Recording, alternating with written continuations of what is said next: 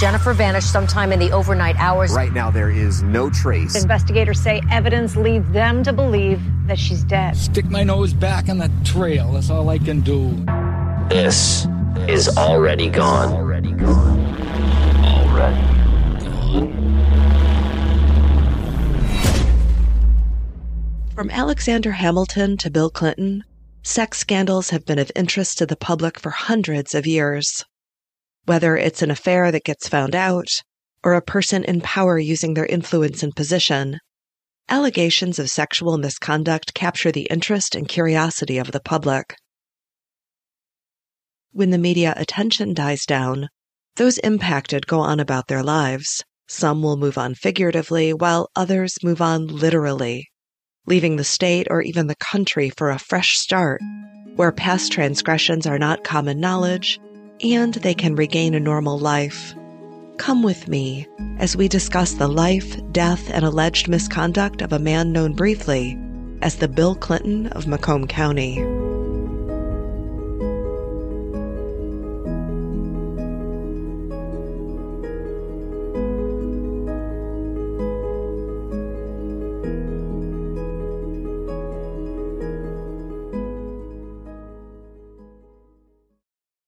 James Scandirito, known as Skip, had been a Mount Clemens District Court judge in Michigan since 1991.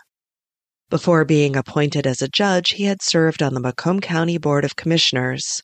Before that, he was a lawyer with a practicing license in Michigan and Florida.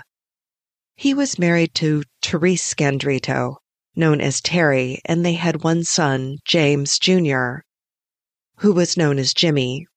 And Jimmy features heavily in this story, so to save any confusion, I'll refer to both men by their nicknames of Skip and Jimmy. While Skip worked as a judge, Terry ran her own company, TS Services, with Jimmy also working for the business. The company worked for the court to follow through on court orders such as serving eviction notices and clearing properties that were ordered to be vacated. As TS Services was one of only 2 companies used by the court to perform these tasks, some felt that Skip was using his position to get his family company more work. In 2000, Skip resigned from the bench amid allegations that he had offered to help 5 women with charges brought before them in court. The women, charged with crimes such as writing bad checks and drunk driving, were allegedly offered leniency in exchange for sex. 4 of the women turned the judge down. One of the women who rejected Skip's advances said she was offered an apartment, a cell phone, money, and her record expunged in exchange for having sex with Skip. However, one of these women felt immense pressure, and she agreed. The unnamed woman said she was effectively Skip's mistress for several months. In late 1998, the women started to come forward and complain about Skip's behavior, which was going back to 1995. In April of 1999, Skip was placed on paid leave pending an investigation into the alleged sexual misconduct. Placing judges on paid leave is standard practice as their position does not allow them to hold any other jobs, whether suspended or not. During the investigation conducted by the Michigan Judicial Tenure Commission, Skip agreed to waive the public fact-finding hearings and trial, which meant the women could remain anonymous and not have their private business aired in a public forum. 3 of the women had brought civil suits against Skip, which had been settled. Instead, Skip maintained that he didn't do anything wrong, but agreed to the issuing of findings of fact which, as per the Associated Press, concluded that he used his influence as a judge to proposition the women. The Michigan Judicial Tenure Commission was planning to hold a hearing to decide if they would petition the Michigan Supreme Court to remove Skip from his position. This outcome was highly likely, but before they could hold the hearing, Skip resigned. In a letter sent to the governor, the Michigan Bar Association, and the Michigan Supreme Court, Skip announced he was moving to Florida. The Tenure Commission had no choice but to dismiss the charges since he wasn't employed as a judge, which is precisely the outcome Skip would have hoped for.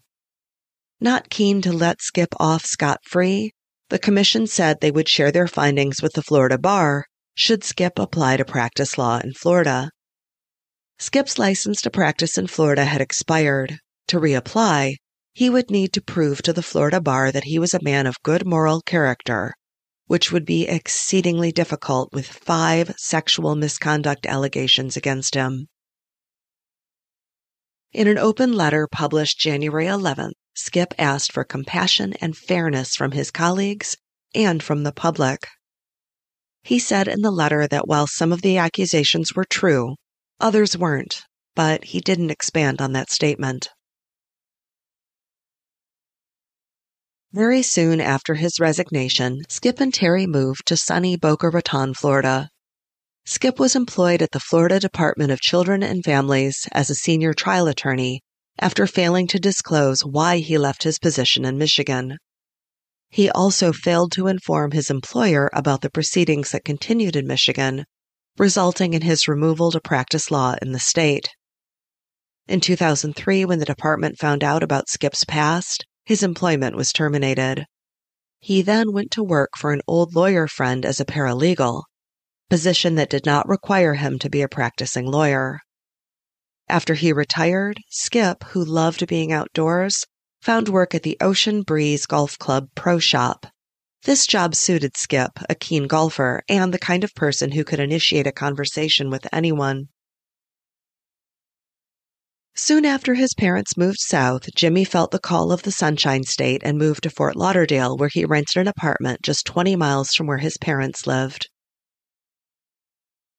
Jimmy was married briefly to a woman from Brazil. After their divorce, Jimmy moved 30 miles north to Delray Beach, still within an easy drive of his parents, where he rented a condo. Jimmy, who had worked in real estate, was struggling with a dwindling income, and in 3 years he'd gone from earning 6 figures to having just a few dollars to his name.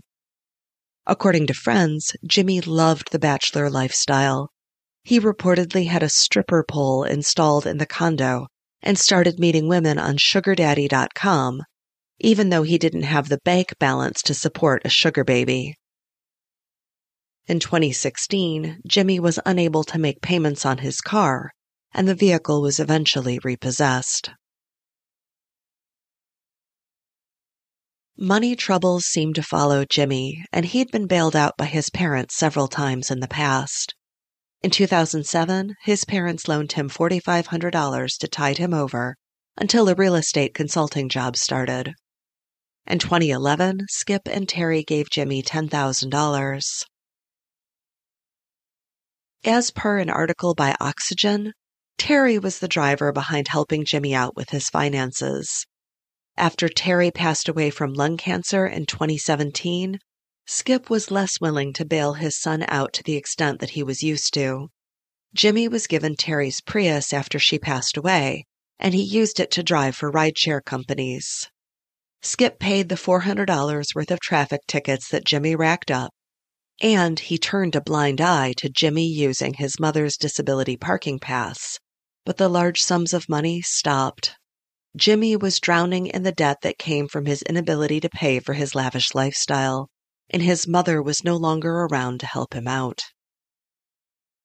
So when 74-year-old Skip was reported missing in April of 2018, police suspected 49-year-old Jimmy, who was the sole heir to his father's $800,000 estate, was involved. On March 31st, 2018, an old friend of Skip's, Gary Gooden, who was visiting from Michigan, arrived at a golf course to meet Skip for a prearranged round. When Skip didn't show, Gary made his way to Skip's house, where he found that no one was home. He let himself in to wait for Skip since he had a key to the home. Gary, Skip, and Jimmy were supposed to watch a basketball game that afternoon at Skip's house. About 3 hours later, Jimmy arrived at his father's house, but Skip didn't show. Jimmy and Gary called Skip's cell phone, but the phone was off, and the calls went to voicemail. The next day, April 1st, Gary awoke at Skip's home, and his friend had still not returned. Worried, Gary started calling area hospitals in case there'd been an accident or a medical emergency. When he could not find Skip, he filed a missing persons report. However, reports conflict as to who actually filed the report, if it was Gary or Jimmy. After receiving the report, police interviewed Jimmy. According to Jimmy, he and his father had met and played a round of golf on March 28th. According to Oxygen, Jimmy told investigators that Skip met a woman on the golf course and made plans to go kayaking with her. After golf, the men went for dinner and returned to Skip's home for drinks. Jimmy said the men were toasting his mother, Terry, whose birthday was the following day, March 29th. This was the first birthday they would mark without her. Jimmy said he slept over at his dad's house, and the next day Skip said he was going to Miami to watch tennis with a friend. Jimmy said he went back to his condo but returned to his father's home later that day to clean the garage, at his father's request.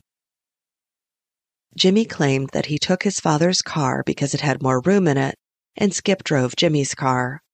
Jimmy said he got back to his dad's place around 7 that evening, and Skip wasn't there. Jimmy slept over again and said Skip arrived back the next morning, but did not say where he'd been all night.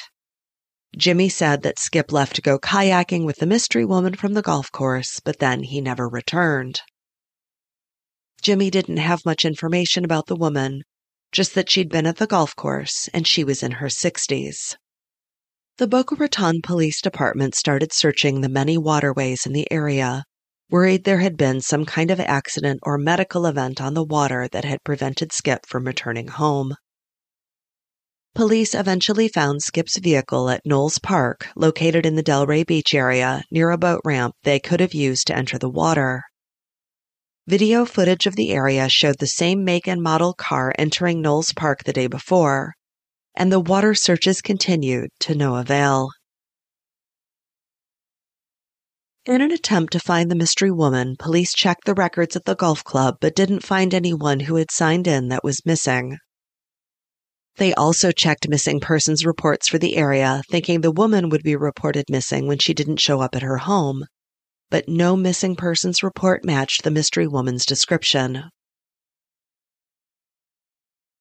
Police, suspicious of Jimmy's account of what had happened to his father, arranged to have him under surveillance. Listeners, things are not adding up. They believed there was more to the story than what Jimmy was telling them. During his conversations with the police, Jimmy said he had access to his father's banking information, and he could see there had been no activity on the cards since his father had been reported missing. When investigators took a look, they found transactions from March 28th to March 30th, but nothing on his cards after that. They checked store security footage to verify one of the transactions from a grocery store and found that Jimmy was the one using the card. He'd used the card to buy duct tape, garbage bags, and cleaning products. Records also showed that Jimmy had attempted to withdraw nearly $10,000 from his father's account and had succeeded in withdrawing almost $1,500 from a different account. Then they found a Home Depot receipt in Skip's car for a hand truck and a gas can. Investigators asked Jimmy about the receipt, which was time-stamped at 6:06 a.m. on March 29th, and they asked why Skip would have been at the store so early. Jimmy said he was the one that made the purchase and needed the items to go with a pressure washer he was taking to his condo in Fort Lauderdale, something that didn't make any more sense to investigators than it does to me. Jimmy explained the receipt was in Skip's car, not his own car, because they'd swapped vehicles, and said it must have fallen onto the floor of Skip's car without him noticing. When they checked Skip's cell phone records, they found the phone had moved between his home, Jimmy's home, and the golf course he worked at, which had since been closed down and was abandoned. On April 3rd, investigators obtained a warrant that allowed them to search Skip's home. In the garage, they found the hand truck purchased at Home Depot with blood on it, as well as a spot on the flooring that appeared to have been recently cleaned. Inside the home, Skip's medication was on the counter, medication he had to take daily to manage his heart condition. When the medication was counted, it was discovered that he had missed 6 doses. Police surveillance paid off when, in the early hours of April 4th, Jimmy was seen entering the grounds of the Ocean Breeze golf course. You know, the course Skip used to work at, which had since closed down, around 3:30 a.m. Reports here differ. Some say that he entered the grounds with a small bag. Others say he entered empty-handed. Either way, reporting agrees that when Jimmy left the golf course 90 minutes later, he was carrying a suitcase and had changed clothes. Jimmy was seen throwing the suitcase into a dumpster before leaving the area. Investigators retrieved the suitcase. Inside, they found signs of death, clothing covered in blood, maggots, and the stench of decomposition. When the sun rose, investigators were able to search the course, and they quickly located partial human remains buried in a sand trap. Inside 2 garbage bags were his upper and lower torso, but the rest of his body was not found on the course.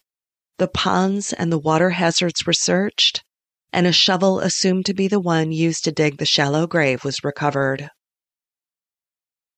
While these were assumed to be the remains of Skip Scandirito, the usual methods of identifying victims were off the table. They had no head and no arms, so dental records and fingerprints were not an option. Skip, who had a history of heart problems, had undergone a procedure that required surgical wires to be used in his chest. The serial number on the wires was used to confirm identity. A medical examiner listed the cause of death as homicide by unspecified means. There just wasn't enough left of his body to determine how he had died. The coroner, a Dr. Reinhard Mott, later said, "It's the circumstances that lead you to think homicide in that kinds of cases. Somebody who dies a natural death isn't taken and chopped into pieces, you know. They take the body parts and hide them to conceal them. They're doing that for a purpose, and I can use that kind of information to draw my conclusion." Dr. Mott continued, saying there was evidence of cardiac damage, and if the corpse had been left whole, he might have drawn a different conclusion about the cause of death. At some point after Jimmy left the golf course, the surveillance team lost him, and his whereabouts were unknown for several days. Police eventually found him 5 days later when he was pulled over near Alachua County, 300 miles north of Delray Beach, for having dark tint on his car windows. During the traffic stop, it was discovered that the plates on the car were stolen, and there was a warrant out for Jimmy's arrest. When authorities searched the vehicle, they found 2 passports, one from the United States and one from Brazil, along with plans for a trip to the Dominican Republic. When his computer was searched, there was evidence that he had been looking up countries that did not extradite to the U.S. Jimmy was taken into custody and charged with the first-degree murder of his father and the abuse of a corpse. He was held in jail in Gainesville, Florida, until investigators from Palm Beach County arrived to interview him and transport him to a South Florida jail. Jimmy's case was heard by a grand jury who found enough evidence to suggest Jimmy had killed his father. Jimmy was indicted on April 19th and held without bail, awaiting arraignment and trial. Jimmy's lawyer informed the media that Jimmy would enter a not guilty plea for the murder charge.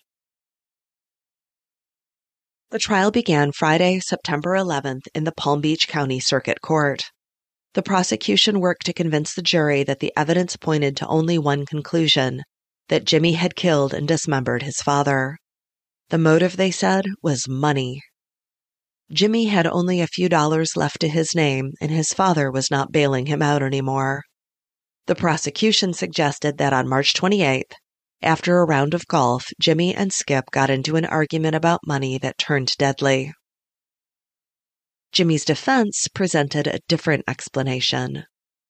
They said Jimmy and Skip had been partying together after a day of golf, drinking, and doing drugs. Jimmy went outside to have a cigarette and came back inside to find his father collapsed on the floor next to a plate of cocaine. They pointed out that Skip had a history of heart problems and had undergone a triple bypass operation after a heart attack. In a panic, thinking his father had died from a cocaine overdose, Jimmy decided to cover up the death to avoid police finding the drugs and pressing charges for possession.